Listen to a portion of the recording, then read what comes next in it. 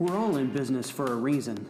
The problem that so many small business owners have is that they go in 10 million different directions, not really sure which way to go. Listen as your team of experts, Jennifer Glass, Daniel McCraine, and Patricia Reszetylo, go through what you need in your business to really make it stand out and benefit you. Because it's the bottom line that matters.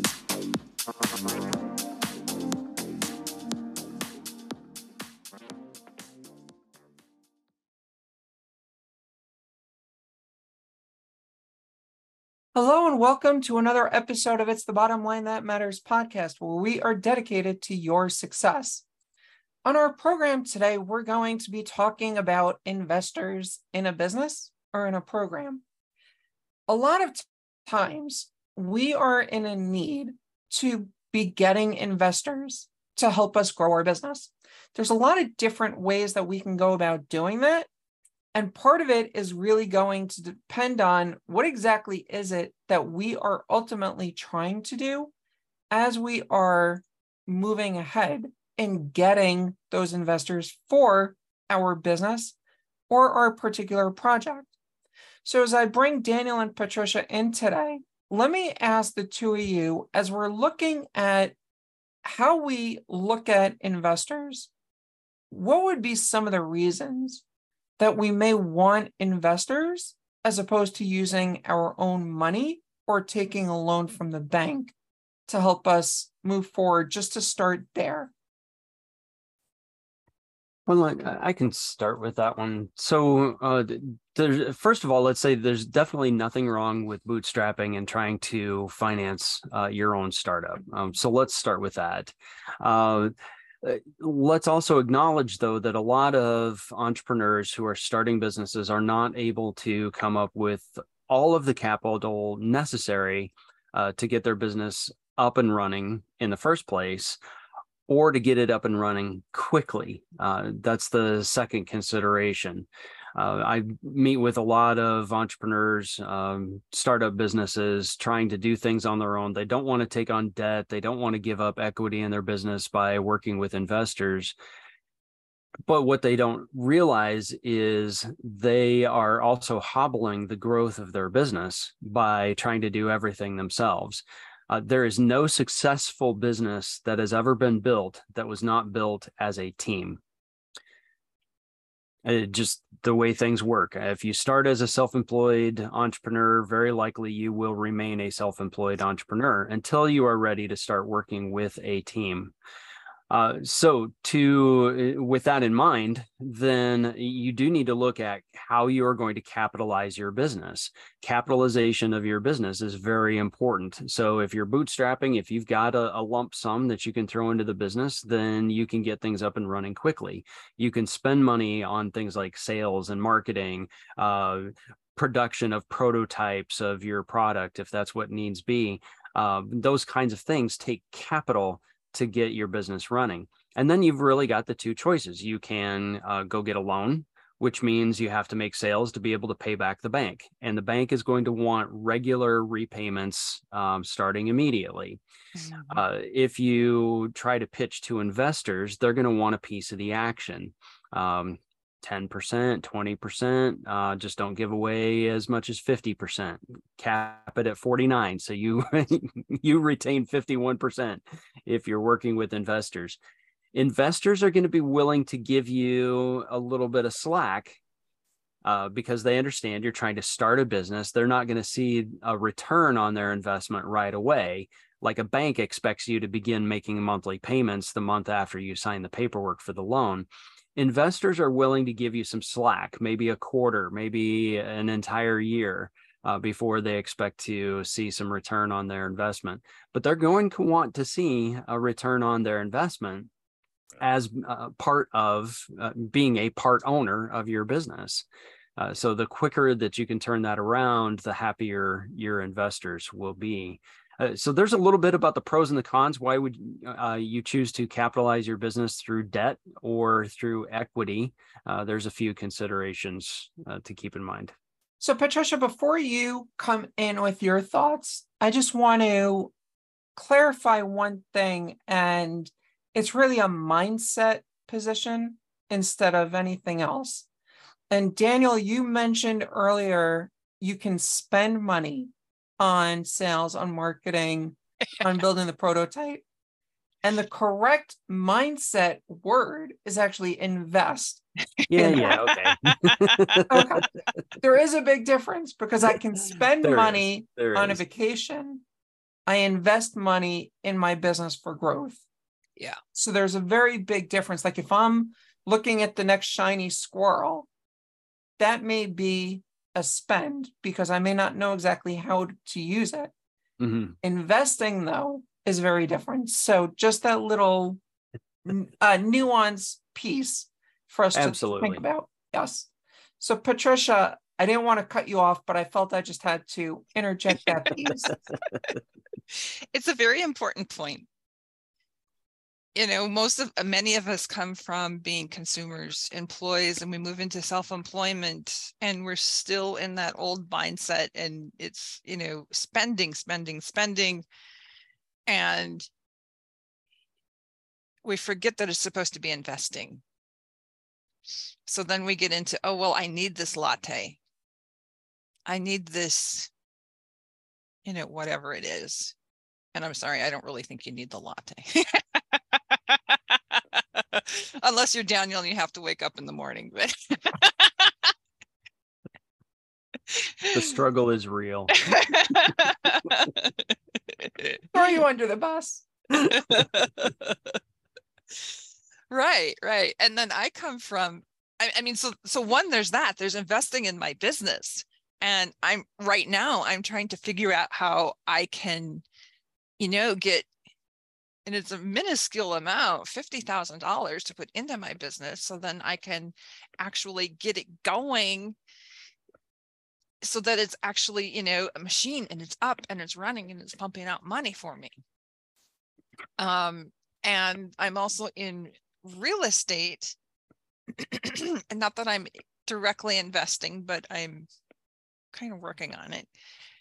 And certainly in real estate, you know, how do you afford to buy this property, this investment property with your own money? Well, sometimes you can, and many times you can't. So then you have to partner up with somebody who's got the money. You've got to find money somewhere, get a loan, get financing, get all of these different, you know, it could be any of those different things. And how does one go about doing that?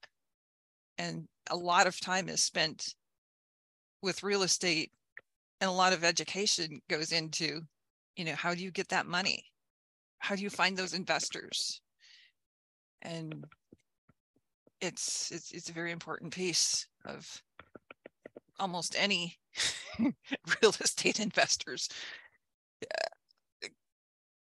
I mean, it's an important part of their life, yes, and it's an important part of their business growth.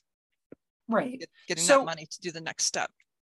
Without a question, we can certainly look at real estate investors and business investors and other investors as very different animals in terms of where you're going, right? A real estate investor could be somebody who is a W-2 employee, right, and is interested in investing in real estate so that they can get rental income, they can get whatever other kind of generational wealth even through real estate, as opposed to looking at investors and businesses. And investors and businesses, don't get me wrong, through equity crowdfunding, there have been many people who have been investors in businesses that are W-2 people as well. Yeah. As an example, I am an associate producer of a TV show, America's Real Deal, that is all about that concept where we are going after the public to invest in businesses. If you think about anyone who invested in Uber, as an example, before they went really out there, that investment dramatically increased. And so I love finding those opportunities for me to put a couple of dollars in, because I know if they become the next Uber, that's going to be millions or more in value that was returned. But there's also great risk. in terms of where you are. So if you're looking at being the investor, you obviously need to understand what the risk and reward is. But let's not focus on being the investor. Let's focus on looking for the investor. So we know, and if we focus on a business investor, let's put aside the real estate investor for the moment. If we're looking for the business investor, what do we need to be doing?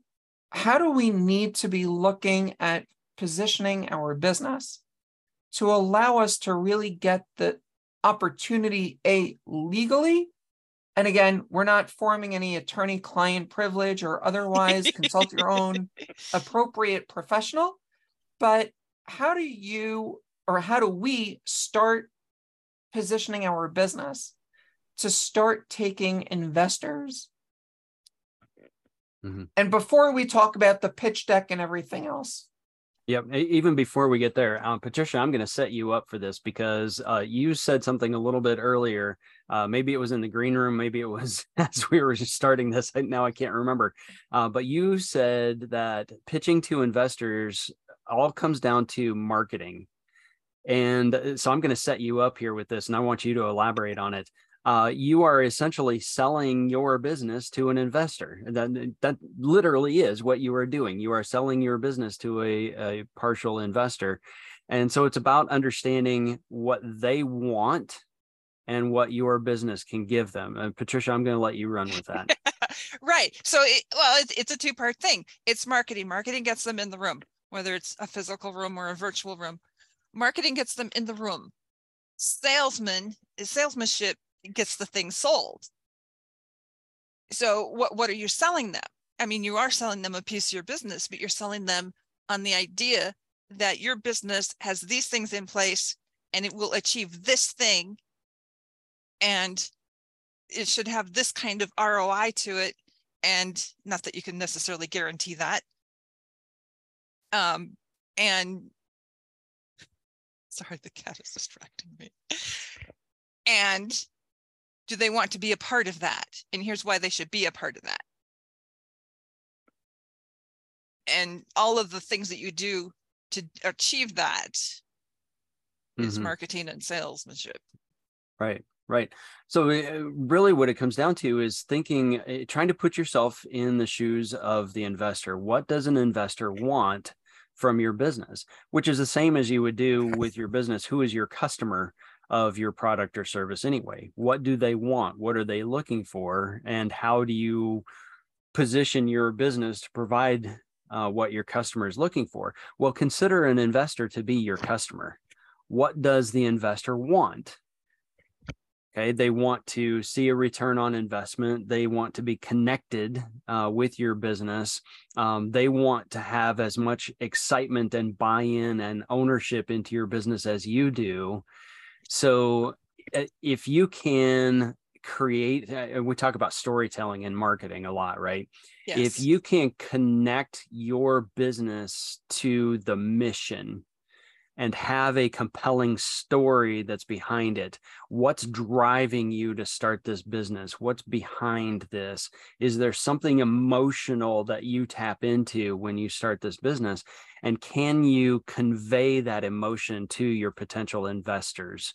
So think of it from that investor perspective and treat them as if they were your customer. So do the full the workup on an avatar for your investor, just like you would with any other marketing approach. Right. And and that is where it starts. And if you have different segments, that's fine, but you're probably going to treat those segments differently because they have different capacities, they have different needs, they have different desires because they're a little bit different. And at the same time, understand, just like with customers, when you're doing your marketing, we know some people out there in the marketplace will become your customers, and some of them are not appropriate to be your customers. The same is true of investors. Investors tend to, occasionally, some of them, they tend to acquire an expertise in a certain industry, which would make them a good investor for some businesses and not for others. Just watch Shark Tank. There are some people, sometimes they'll say, you know what, I have no experience in this area, I'm out. Yeah. You shouldn't invest in And something. that's a good thing. It is. It is. You shouldn't invest in something that you don't know. And you should not pressure the investor to invest with you in something they don't know. They will not be helpful to you. Right, right. Warren Buffett says, if it's a risk, let's see how it's a risk because you don't know what you're doing. Mm-hmm. If you know what you're doing and you know enough about what you're doing, then it's not a risk. You know, and I mean, an illustration is, well, I consider it a risk. You know, some guy on a little motorcycle zipping down the street. Oh my God. You know, my mother was an emergency room nurse for how many years? She saw more cases of, they called it road rash. You know, for me, it's a risk.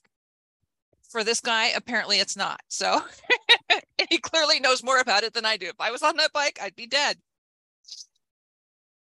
So moving beyond the horrific emergency room stuff, if we look at just going to the investors, how do we start positioning our pitch deck?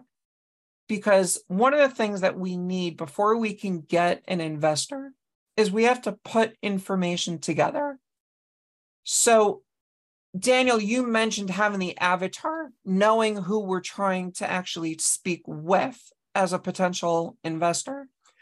But if we're looking at even having that conversation, we need something to give them. We're not going to be able to go and say, Daniel, you're going to give me $500,000 now to put in my business. And Daniel's going to turn around and say, sure, who do I make the check out to? We'd be so lucky, right? We need to have something that people are going to be looking at. So what do we need to have in there? There are a lot of elements that are part of your business plan that can be included in your pitch deck when you're having that conversation with your potential investors. So first of all, they're going to want to know what your business is all about. So why did you start it? What's the focus? All those things that we just talked about a moment ago, having that compelling story, all of that kind of stuff. Additionally, though, they're going to want to know about your management team. Who's involved in it? What's your experience been? Why are you qualified to run a business? Similar things to what a bank is going to want to see, by the way. They're going to want to know what your sales projections are going to be. What is their potential return on investment? How soon will they get their money back? Those kinds of things need to be included in your pitch deck.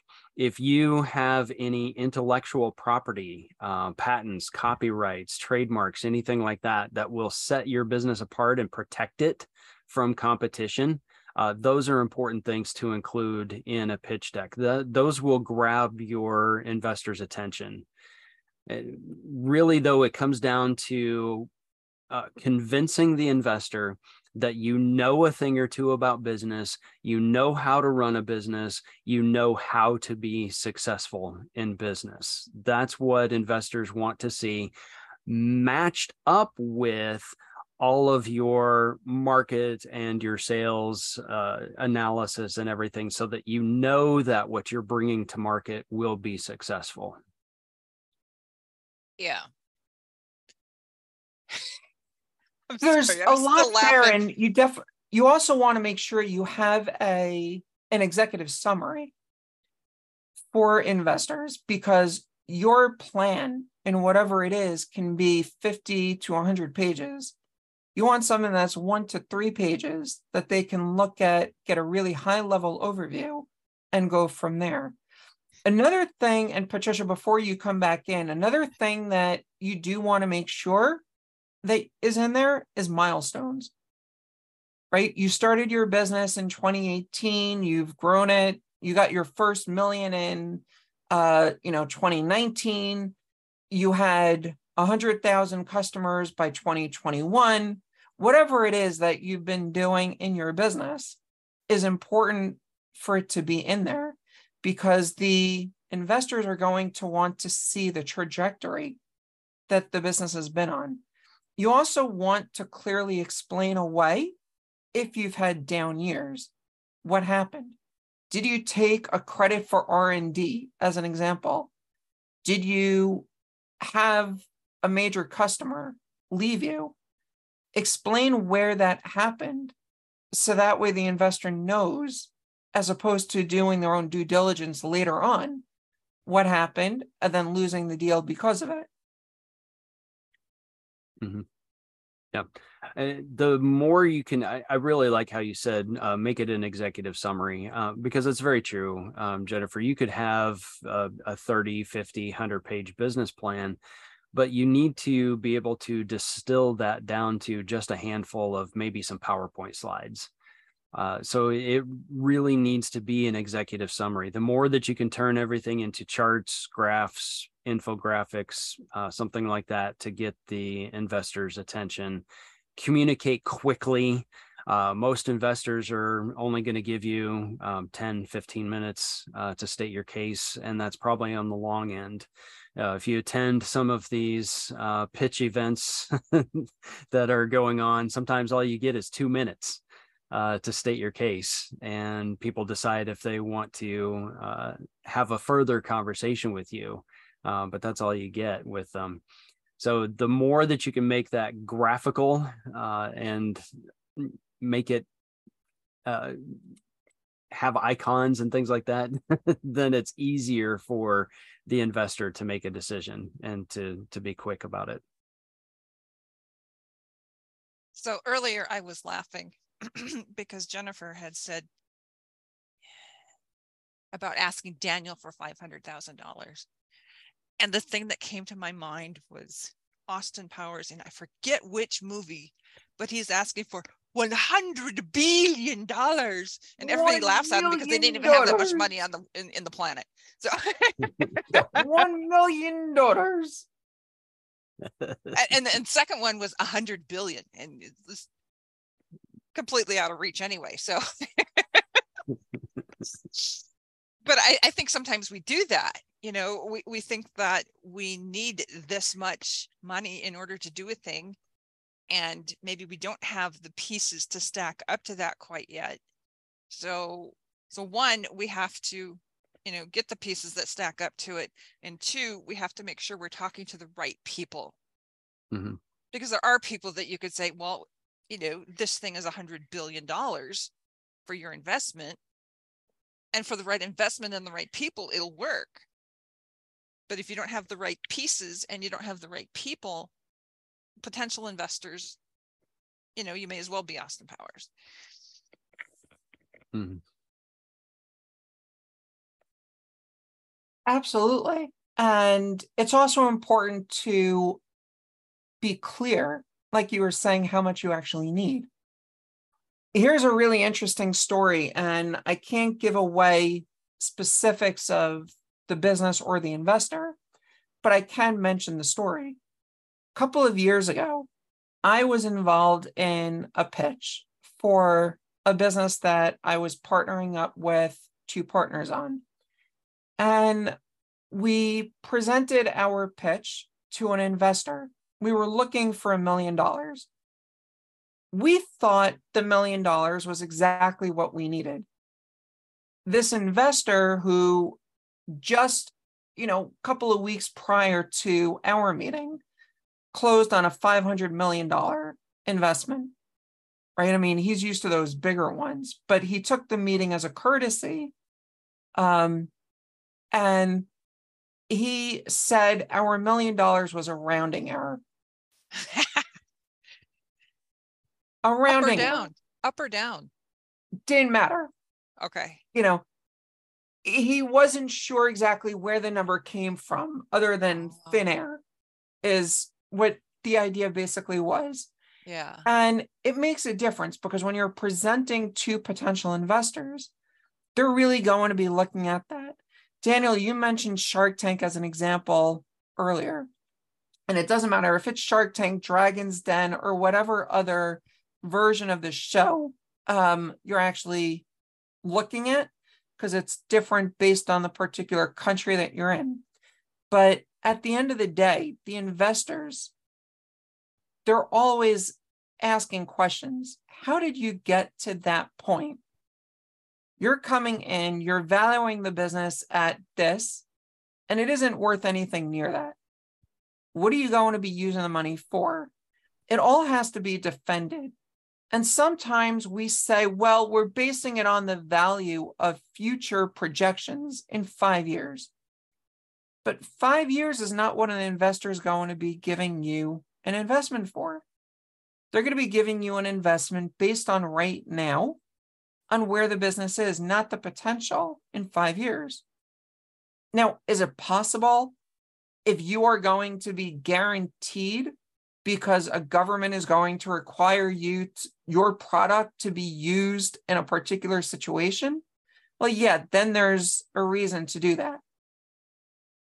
But what are they going to be doing? The other thing also to keep in mind is also legality risks. In the event of any suits, who is going to be ultimately the biggest fish to fry?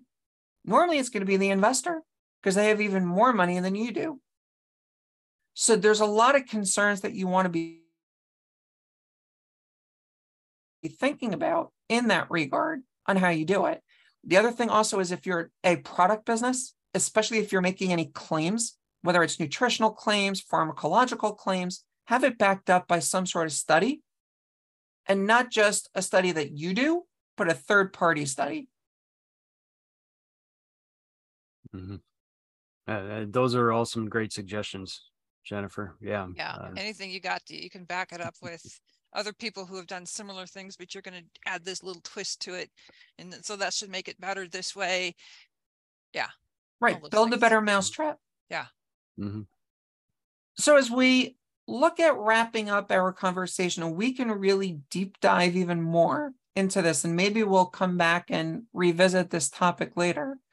But as we wrap up our conversation for today, Daniel, closing thoughts, please. About approaching investors, it's helpful to look for investors who are going to have a connection with your business already. Maybe someone has been through a similar family situation that has driven you to start your business. So you've got a shared experience there, and you think they would be a good investor to work with you. Also be open to the idea of different types of investment in your business. It may not always be a monetary investment in your business. Maybe you want to work with someone because they have a fantastic network. Maybe that's what they bring to the table. They can connect you with lots of people. Maybe you want to work with an investor who brings intellectual capital to your business. They know stuff.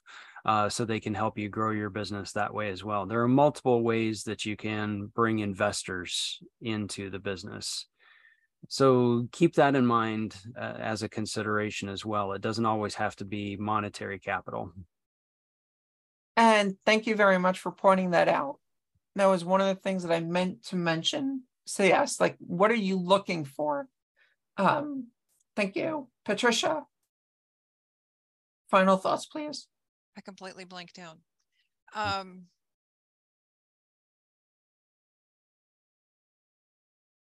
like what Daniel was saying about sometimes it's not necessarily the financial thing. I mean, I would call that a partnership or a joint venture or something, maybe not an investor, but, at the end of the day, it's 12 of one and a dozen of the other. For me, it's marketing to make sure that you have the right people in the room, and then sales to make all those pieces line up and close the deal.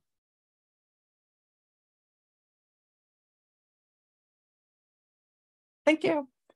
And there's so many different ways that we can skin the cat, and no, Salem, don't worry, we're not talking about skinning you. But when it comes down to where we are and what we're trying to do, ultimately, yes, there's so much that we can possibly do with investors, and you can call investors what you need it to be. whether they're financial investors, they're partners, what you're bringing people in for. I have been brought into specific businesses because of my relationships. That is the capital that I bring in as an investor into a business. There's a lot of that does make a difference in terms of where you are and what you're doing and how you move forward from here. But you really need to be clear on what you're looking for and where you want to be, because that's what's going to help you find the right people to be on your team. And that's exactly what it is. It's a team. On that note, this has been another episode of It's the Bottom Line That Matters. And until next time, here's to your success. Thanks so much for listening to another amazing episode of It's the Bottom Line That Matters podcast. We're all about helping the small business community grow and reaching as many people as we can. And the algorithms on the podcast programs love reviews. So if you loved what you just heard, consider leaving us a review. And even if you don't, I'm sure you already did, but consider sharing our episodes and our podcast with your friends and colleagues. Sharing is caring, and here's to your success. Thanks so much and have a wonderful day. It's the bottom line that matters.